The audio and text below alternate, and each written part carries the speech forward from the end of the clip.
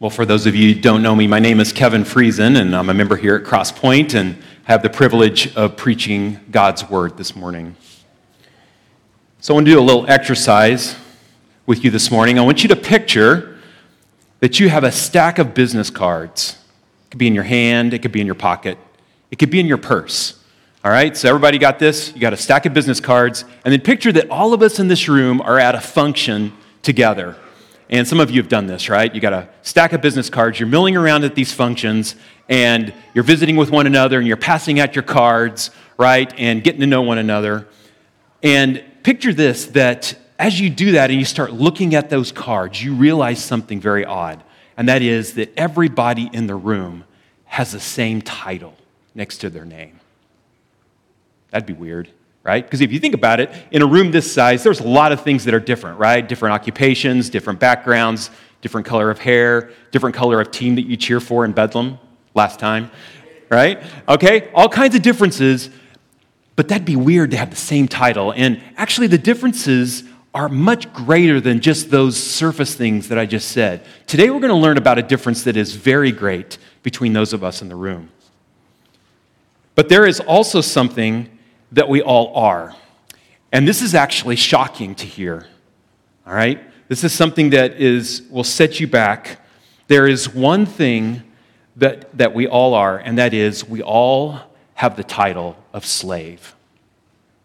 So whether you're a Christian here today or you're a non-Christian, you came today as a slave to someone or to something. And our passage, our text today actually brings out for us that there are two options for that enslavement. And so I want to ask you a couple of questions.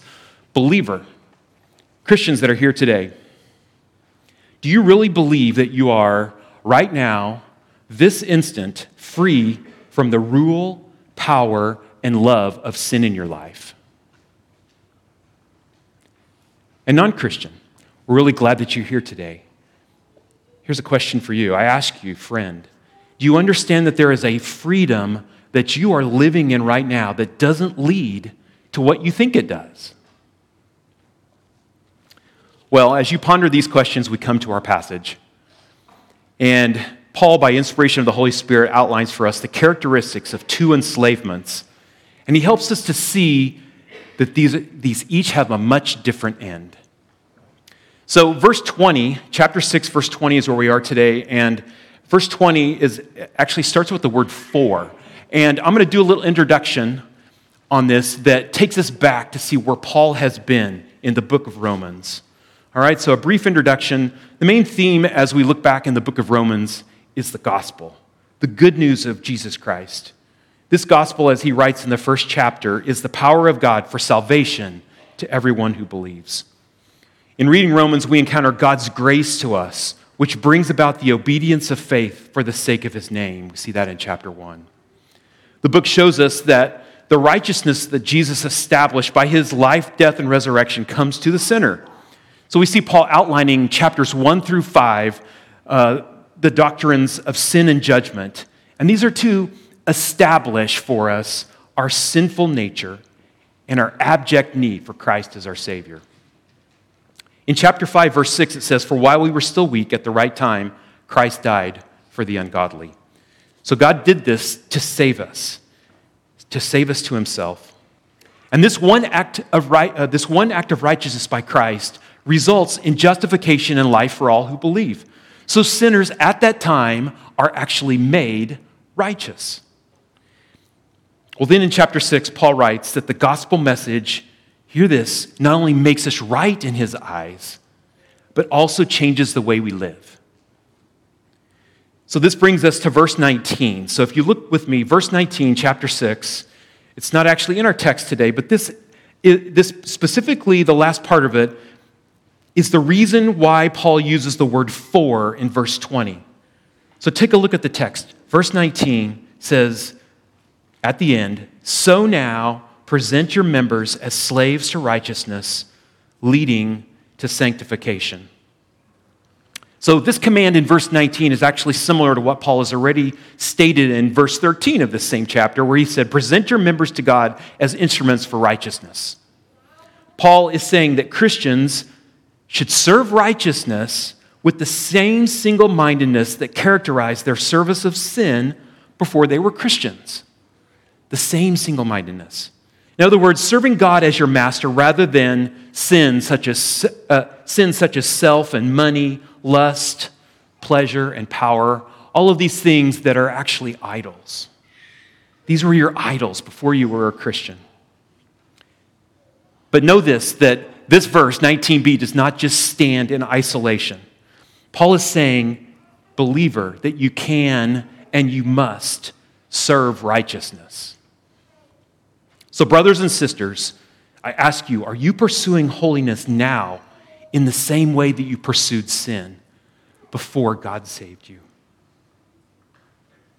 This is the question. This is the question before us today. In fact, this is the commandment before us. And so this brings us to the outline in your bulletin. I have 3 points: a false freedom, a new master, and a gospel ending. So look with me at our first point, a false freedom, verses 20 to 21. Paul's exhortation in 19b sets the table for what is to come in our passage. You can obey this commandment in 19b because you recognize who you were before Christ. So look at verse 20. For when you were slaves of sin, you were free in regard to righteousness. So here in verse 20, Paul takes you, believer, back to the when of your pre-Christian life. And for you here that are with us this morning who aren't believers, well, this passage should be familiar because this is actually where you are today. This is your current position. So look with me at this first phrase. Consider what it looked like before you were redeemed. It says, for when you were slaves of sin. One of the clearest ways we can define our text content this morning is this. It is about your relationship to sin. Keep in mind that this is the natural state of all of us. This word when that we see here looks back in time in the past for believers. But it all looks at what we all came into this world as, and that is slaves. Slaves to sin. I don't know about you, but for me, you look at this, the word slaves does jump off the page, doesn't it? Right? What is this about? Well, it's important to understand that in the context of Paul's writing, in the Greco-Roman culture, slavery was very common. It would have been easily understood by Paul's audience.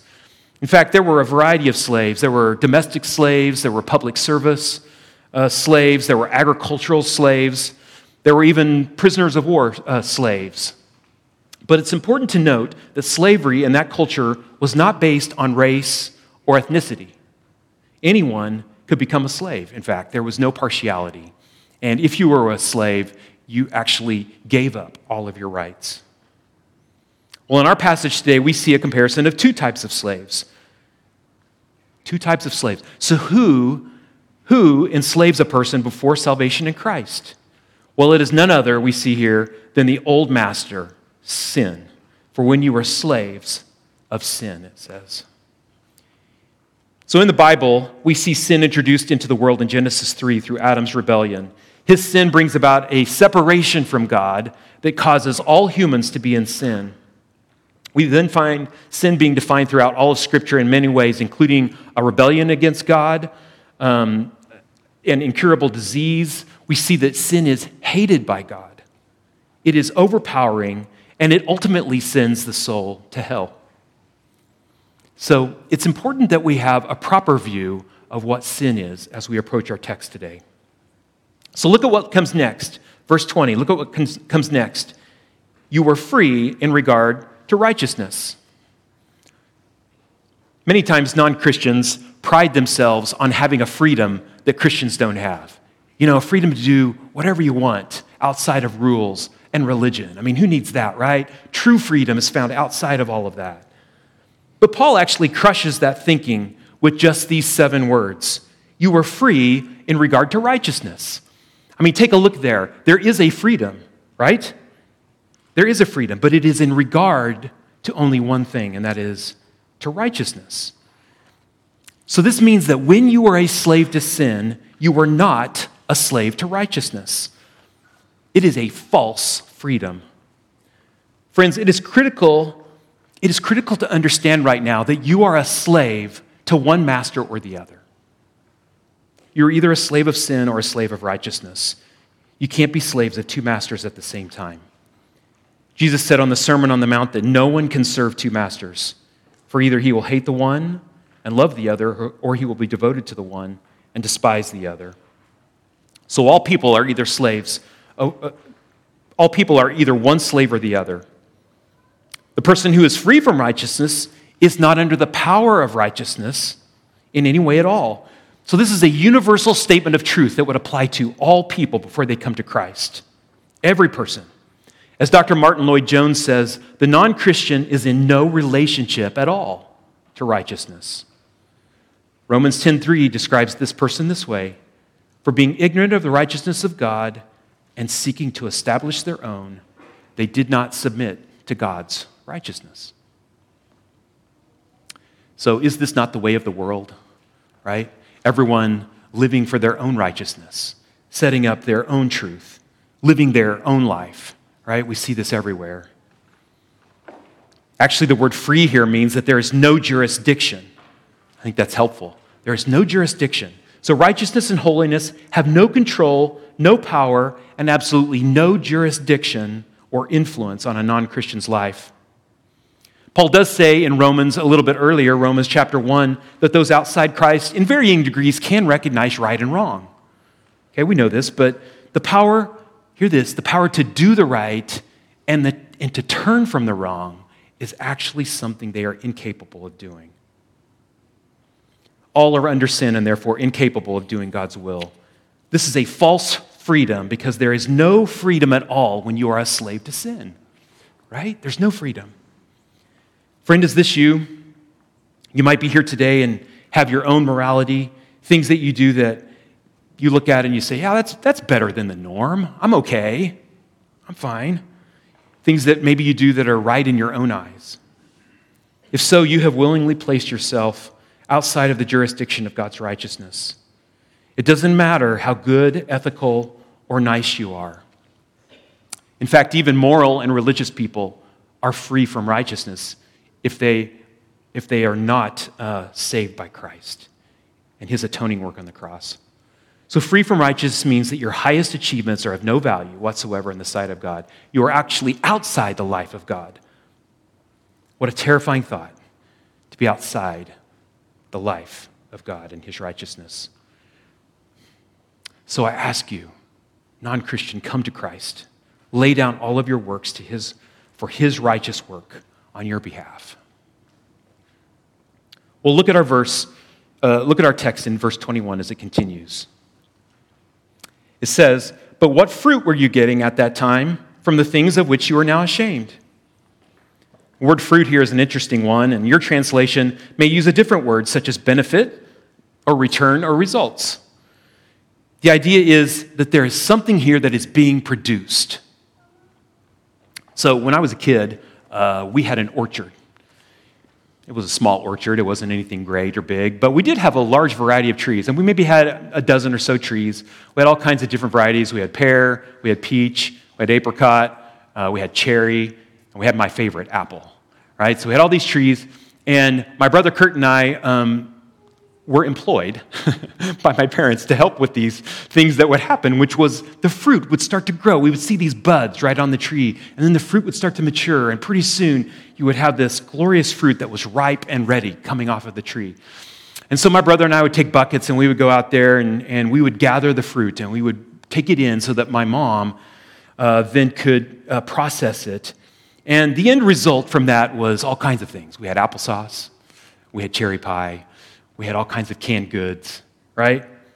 These really benefited our family, and the fruit was delicious and satisfying. But also, I remember back, and there were some of the trees out there that actually died. And before that happened, there were things like worms that would show up on the tree, right? I mean, you could look at the tree and, oh no, that's not good. And you could look at the trunk, and you could see this rot that would start in the trunk. And eventually, guess what happened? Well, some of those worms would get into the fruit, and that fruit would fall off of the tree. And it was rotten. It was no good. And I'll never forget the smell of that fruit. It was awful. The end result is that fruit was not fit for anything. There was no good that could come of that fruit. It was only good to be thrown away. There was no result, no benefit, and no return. Jesus speaks for us in a way that will be helpful with this, I think. So I'd ask for you, if you'd like, you can turn back in your Bibles to Luke chapter 6. We're going to look at Luke 6, 43 to 45, just a few chapters back from where we are.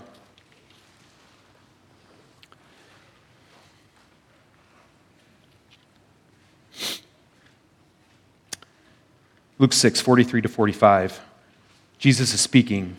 For no good tree bears bad fruit, nor again does a bad tree bear good fruit. For each tree is known by its own fruit. For figs are not gathered from thorn bushes, nor are grapes picked from a bramble bush. The good person out of the good treasure of his heart produces good, and the evil person out of his evil treasure produces evil. For out of the abundance of the heart, his mouth speaks. So Christ here uses a picture of two different trees to help us see how we as humans function. Take one of those trees from our orchard, okay? So let's look at the pear tree that I was talking about from the orchard. That pear tree has got pear roots, it's got a pear trunk, it's got pear branches, and it's got pear leaves, right? So what should come from that tree? Well, fruit, and a specific type of fruit, pears, right? There's a direct connection between the root of the tree and its fruit. The particular tree that Jesus is talking about in this Luke passage is our words. Paul David Tripp does a lot of fantastic teaching on this, and he calls our words here our heart overflowing. Jesus says in Matthew 15, this is great, it is not what comes into the mouth that defiles a person. Okay, hear this. It is not what is inside the mouth that defiles a person, but what comes out of the mouth. This defiles a person. So it is sin inside that defiles. A tree produces fruit, and our hearts produce thoughts and desires followed by behavior. In the same way that we can recognize a tree for the fruit it produces, the Bible says that people are also known by their own fruit. It is a reflection of your heart. So look now at the words "at that time." At that time. This phrase matches the "when" in verse 20. So we could rephrase this. Again, we're looking in the past for believers, or in the present for non-believers. We could rephrase this to say, what results did you have at that time from the things of which you are now ashamed? So think back to that time, believer, before you were saved. What were the results of your life then? What fruit did you produce? The answer is nothing of worth. It was all rotten. It was all worthless. All of our righteous deeds are like a filthy garment, it says in Isaiah 64. All of those things in the past are shameful compared to the surpassing worth of knowing Christ, our Lord. But I want you to see also that the result of this enslavement, this first enslavement that we're talking about here, is actually worse. There's an end to it. You're thinking, man, can it get worse? Well, yes, it can, actually. There is an end to it. It says what? For the end of those things is death. Death is the fruit that comes from the sin that entered Adam's heart and the heart of everyone who came after him. Sin always leads to death. The death spoken of here is separation. It is first a spiritual separation from God, meaning being dead to your sins. And second, it's a physical death, so being subject to physically dying and thus being separated from life on earth. And thirdly, it's an eternal death, being eternally separated from God and eternal torment in hell. Revelation 20 says this, "Then another book was opened, which is the book of life, and the dead were judged by what was written in the books. And if anyone's name was not found written in the book of life, he was thrown into the lake of fire." Man was not originally meant to die, but death is the end result for those who are slaves to the first master, sin. Friend, when it comes to the gospel, there has to be bad news before there is good news. And what we have just seen in our text is the bad news. The end of a life enslaved to sin ends in death. Sinners don't need a good example. They don't need a life coach. What sinners need is a Savior. And this is what brings us to our second point in our outline, a new master. A new master. So look at verse 22. It says, "But now that you have been set free from sin and have become slaves of God, the fruit you get leads to sanctification and its end, eternal life." But now, what wonderful words these are, these two words. They are the dividing point between the then and the now in our passage. They signal a 180-degree turn. A profound change has taken place, and it's nothing less than the gospel that we hear in these two words. But now says that what you were, a slave to sin, you are no more. But now is the good news of salvation. As it says in Romans 3, "But now the righteousness of God has been manifested apart from the law, through faith in Jesus Christ, for all who believe." But now is something that no one else except a Christian can say.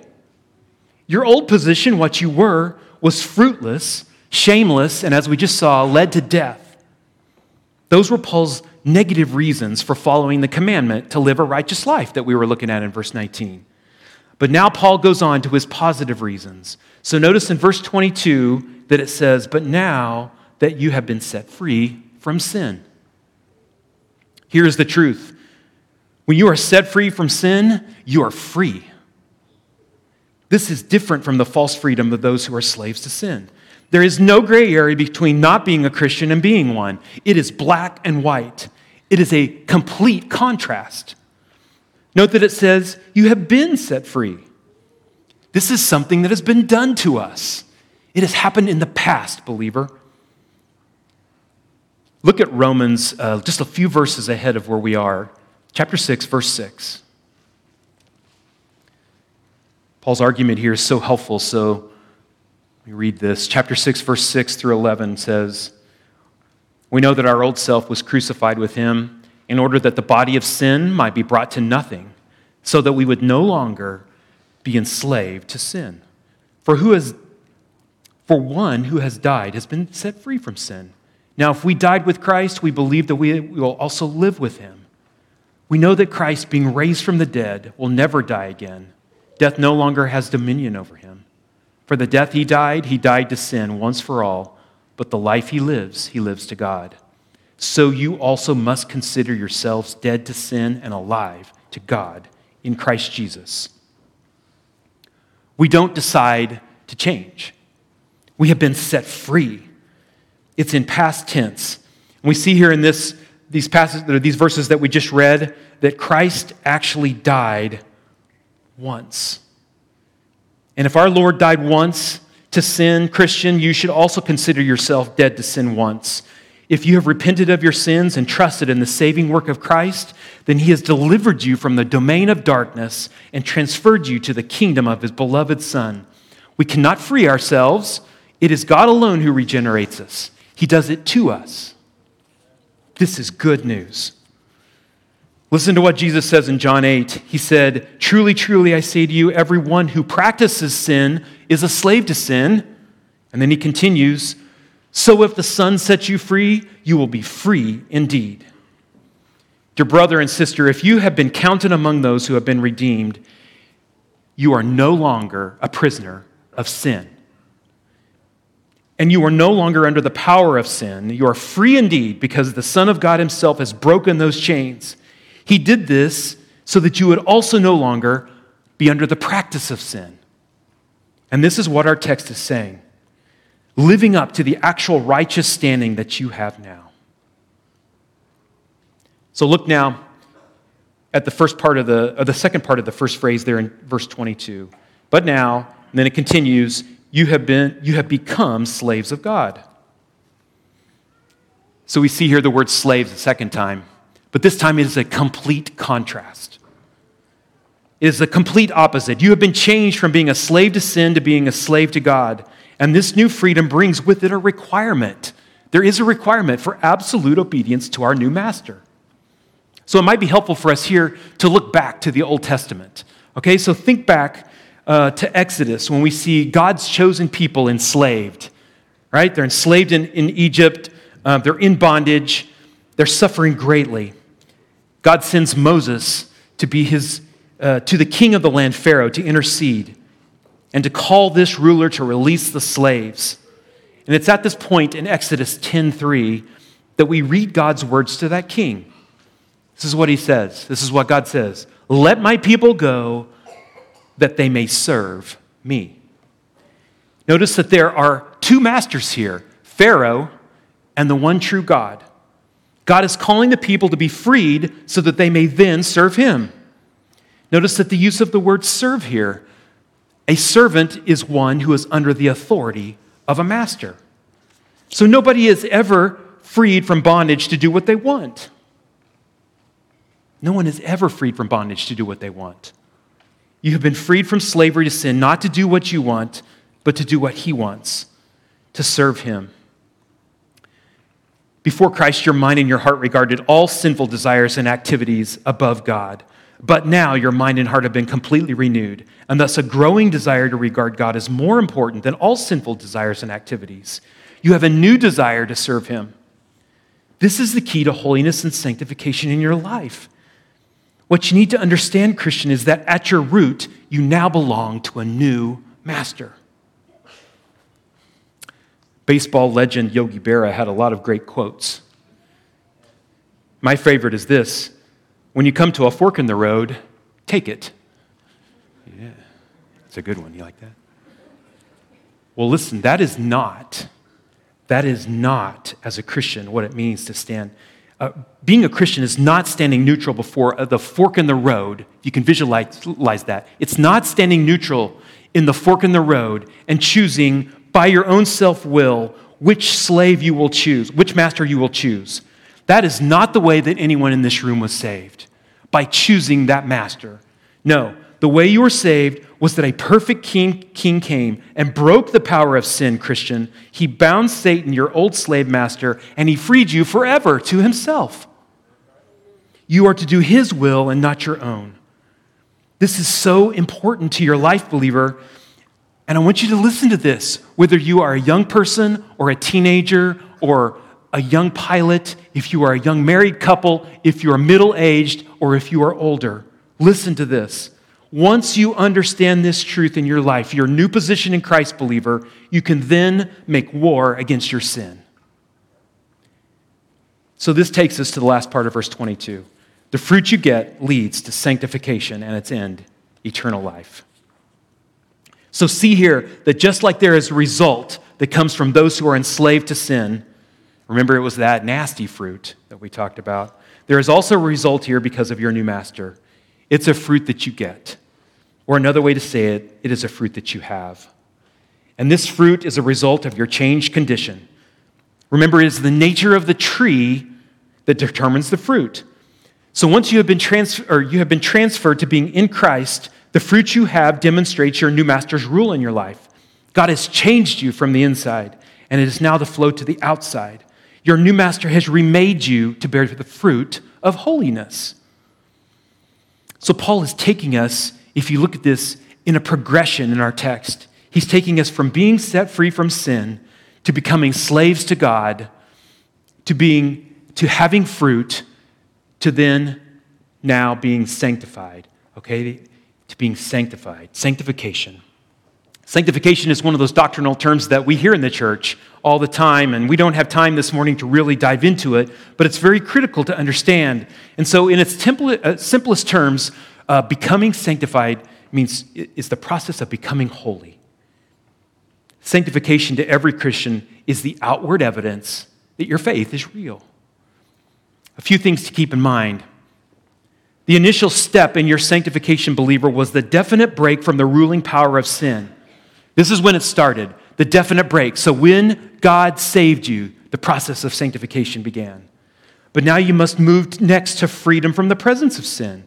Because you are under a new master, you have new power in Christ to overcome acts and patterns of sinful behavior in your life. Remember that sin is no longer our master. And because of that, there are some major ramifications of that. The first one of that is that we will never in this lifetime be able to say, I am completely free from sin, because our sanctification will never be fully completed until we are in the presence of God himself. But on the other hand, we are never to allow sin to have dominion over us, to give in to sin. That is to deny the truth of Scripture. Think back to our command in verse 19b that we looked at. So now present your members as slaves to righteousness, leading to sanctification. So as sin leads to sin, holiness leads to holiness. This is the outworking of the new nature to our new master. So, for those of you that have grown up in the church, this might be a good time to ask some questions. I want you to think about these things. Are you free from the power and rule and love of sin in your life? Do you truly believe and understand that because you have a new master, you don't have to sin? You don't have to sin. Are you becoming more and more aware of the weight of sin that remains in your heart? And keep in mind here that conviction of sin is actually part of sanctification. So if you're being convicted more and more of sin, that is good. That is good. That is encouraging. So look now at the last part of verse 22. It says, the fruit you get leads to sanctification and its end, eternal life. So we'll talk shortly about this end that it mentions here because it's actually a contrast to the first end that we see in verse 21. But as it relates to our sanctification, Christ is ultimately our sanctification. We will ultimately and are ultimately complete in him. 1 Peter says that you are obtaining the outcome of your faith, the salvation of your souls. We are progressing. We are being filled with the fruit of righteousness that comes through Jesus Christ. He frees us so that we might become more and more like him. So think back to that pear tree. Let's go back. Let's go back to that pear tree. You think of that tree. Remember how I said that it was a pear tree through and through? Roots, trunk, branches, and leaves? That it would produce fruit because of that? Well, the rest of the story is that we now live on that property where I grew up. And out of all of those trees that were there, there is only one tree that still remains. It's the pear tree. It's the only one. And if you come to our house and you look over there where the orchard used to be, you'll see the tree maybe. It's really small. It's really, it's not much to look at. I mean, it has been through a lot. It has weathered the storms. The north wind has been beating on it, probably today too, right? The trunk and the branches, they just don't look like much. But you know what? That tree is still bearing fruit. In fact, this year we went and we picked the most beautiful pear that we have ever picked, I think, from that tree. It was wonderful. It was beautiful. It was a reflection of the pearness going on inside of that tree.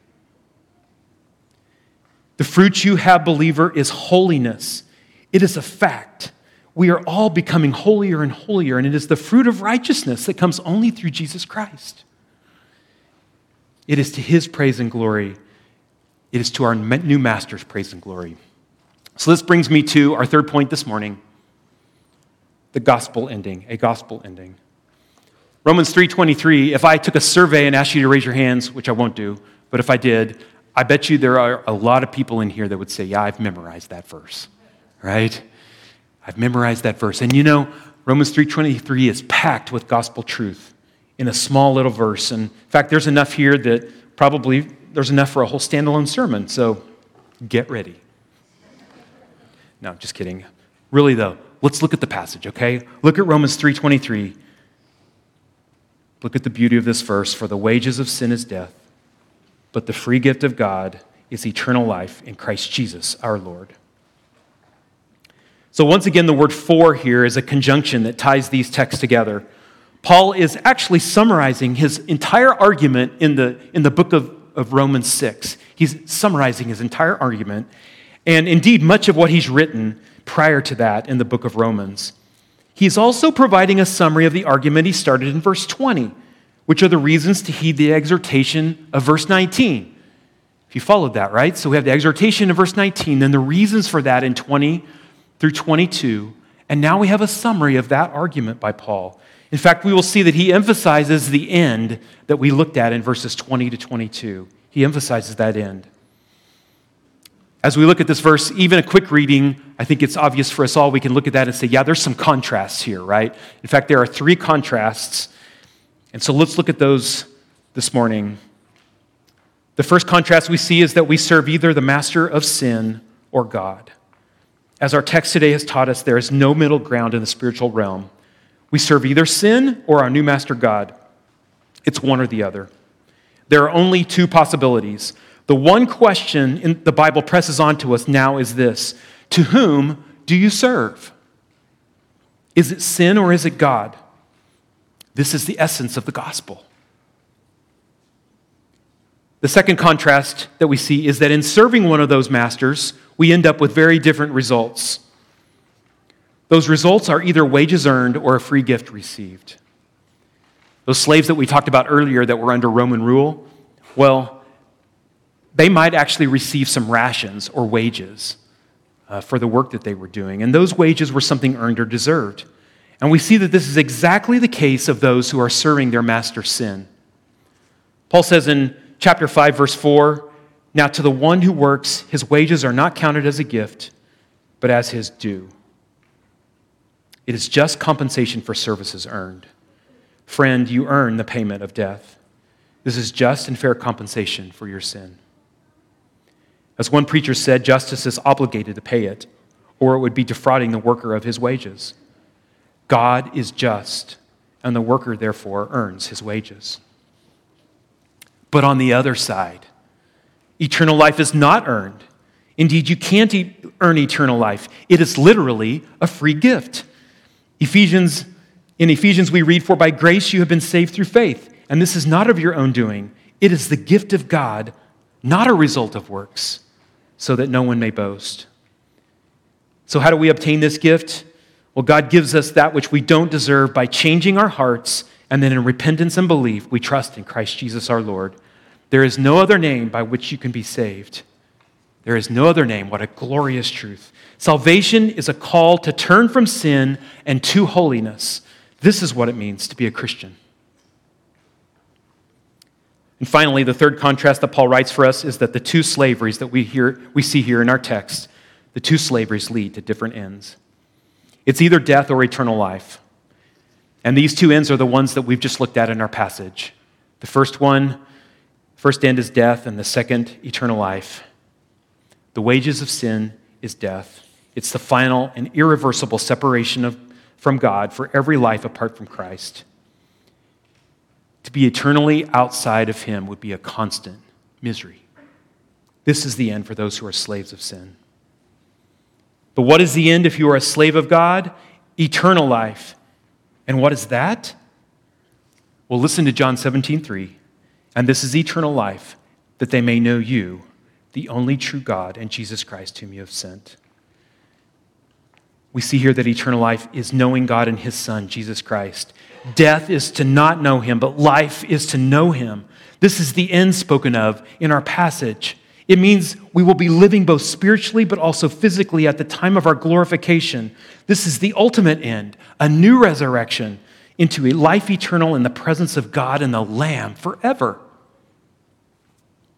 So I ask you, consider these two ends, and of them, which one is yours? Which one? So now, Paul has finished his three contrasts. But in conclusion this morning, as you can see in our text, Paul is not finished with the verse. He ends with why this gospel of salvation is possible. He says, "In Christ Jesus, our Lord." In Christ. Christ is the one who lived a perfectly obedient life. Christ is the one who died a substitutionary death for us. Christ is the one who was raised to defeat that very same enemy of death so that we might be made right before God. Christ is the one who freed us from that old master sin. Christ is the one who works to make us complete in Him. We who have been joined in Him are therefore now dead to sin. It has no power over us. We are instead now alive to God in Christ. So think back to those business cards, that stack of cards that you have. If you pulled yours out right now, you would find that your title says slave. It does say slave. If you are in Christ, believer, this speaks to the truth that you are a servant to your new master. Your title says slave, but praise God, you are no longer enslaved by the old boss. sin. You are a new creation because of God's grace alone. It is all his infinite kindness and his exceeding grace. It is God's love shown for you in Christ Jesus our Lord. So seeing this, we must therefore gladly obey our Lord as his servants of righteousness in pursuing holiness to the praise of our glorious God. Would you pray with me?